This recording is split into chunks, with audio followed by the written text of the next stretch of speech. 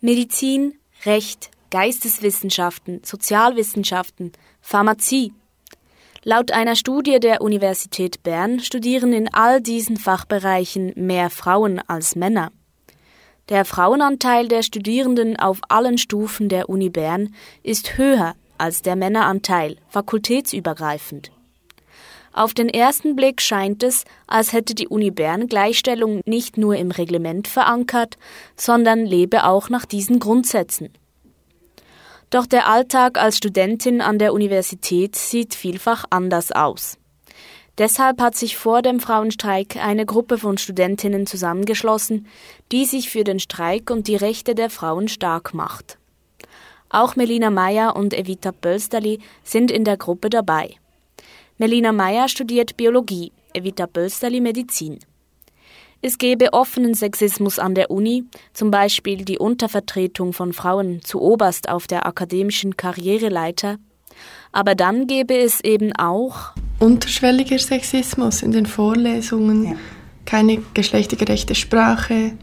Oder wenn man irgendetwas dazu sagt, einen feministischen Ansatz einbringt, sich meldet, dann wird man mega oft blöd angeschaut oder nicht ernst genommen. Und auch so, ja eben gerade bei den Vorlesungen ist fast alles in der männlichen Schreibweise geschrieben. Und die Antwort darauf ist oft, ja, aber ihr seid ja mitgemeint. Oder ja, ich habe die Folien jetzt schon so lange, das mag ich nicht ändern. Und das ist einfach nicht okay. Man ist nicht mitgemeint. Mitgemeint sei man auch nicht in den vermittelten Inhalten. Und man werde weniger gefördert als Männer, sagen die Studentinnen. Das habe zur Folge, dass Männer stärker in der Forschung vertreten sind als Frauen und aus männlicher Sicht geforscht wird. Männerzentrierte Forschung und Lehre sei an der Uni allgegenwärtig, so Evita Pölsterli. Wenn man ein Beispiel nimmt von der Biologie, also das weibliche Sexualorgan, man weiß sehr, sehr viel weniger über die ganze hormonelle Gegebenheit als bei den Männern. Wer schreibt unsere Geschichte und wer vermittelt sie uns? Also es ist meistens einfach eine weiße und männliche Sichtweise, die in den Geschichtsbüchern steht. Wenn man nachfragt, ja, wieso ist das so? So, ja, ich habe halt einen Lehrplan, ich muss das so. Nein, das muss man nicht. Also es ist völlig verkehrt so. Und es schafft von Anfang an ein Bild gegen Frauen. Und das ist nicht okay. Sagt Biologiestudentin Melina Meyer. Es werde dadurch auch eine Grundstimmung geschaffen, die Gewalt an Frauen herunterspiele. Es mache es Betroffenen schwerer, sich zu wehren, wenn die Uni nicht sensibilisiert sei. Sexuelle Übergriffe an der Universität würden heute zu wenig ernst genommen, so die Studentinnen. Es ist Tatsache, dass es sexuelle Übergriffe gibt an der Uni.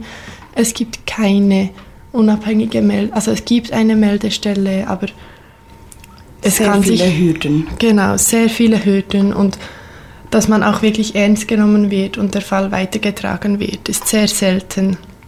Und das ist auch eine wichtige Forderung von uns, dass sexuelle Übergriffe eine unabhängige Meldestelle haben. Die Uni Bern hängt zwar Plakate auf, die sexuelle Übergriffe verurteilen, kommt es aber wirklich zu Vorfällen, werde es unter den Tisch gekehrt. Ein weiteres Angebot, das eigentlich im Universitätsreglement verankert ist, jedoch kaum zur Anwendung kommt, sei die Unterstützung von Müttern und Vätern, die studieren. Es gibt Fälle von Frauen, die Kinder haben, die schlussendlich ihre Prüfung verschieben sollten und es nicht möglich war, diese Prüfung zu verschieben. Es gibt ein Gleichstellungsreglement und dort steht für Schwangere und Studierende mit Kindern, also nicht nur Mütter, sondern allgemein, ist es möglich und darf es auch möglich sein, dass sie Prüfungen verschieben oder Vorlesungen oder Praktika, die zum Teil Pflicht sind, dass man dort viel mehr eigentlich flexibel sein soll, aber also es wird meistens nicht gemacht. Die Prüfungstermine gaben auch im Hinblick auf den 14. Juni zu reden. Denn der Streik fällt in die Prüfungssession der Uni Bern. Bisher hat nur eine Fakultät ihre Prüfungen wegen dem Frauenstreik verschoben. Alle anderen stellen sich quer. Melina Meyer ist enttäuscht. ist ziemlich schwach, so wie die Uni sich dazu gibt. Also die Erziehungsdirektorin Christine Hässler von Bern hat ein Plädoyer gehalten, dass man den Tag prüfungsfrei gestalten soll, dass wirklich alle teilnehmen können, die wollen. Und die Uni Bern hat dann gefunden, gut, sie machen ab 4 Uhr keine Prüfungen mehr. Also es ist einfach ein Witz, da kann man gerade gar keine machen. Die Uni Bern soll sich auch solidarisch zeigen und finden, wir verschieben die und es ist nicht so schlimm und es ist noch nicht so spät, es wäre machbar. Nicht nur die Unileitung sollte sich solidarisieren, vor allem auch alle Studierenden, finden Evita Bösteli und Melina Meyer. Viele Studierenden finden, ja, aber das ist ja kein Thema an der Uni. Mehr als die Hälfte sind Frauen und ist doch alles okay.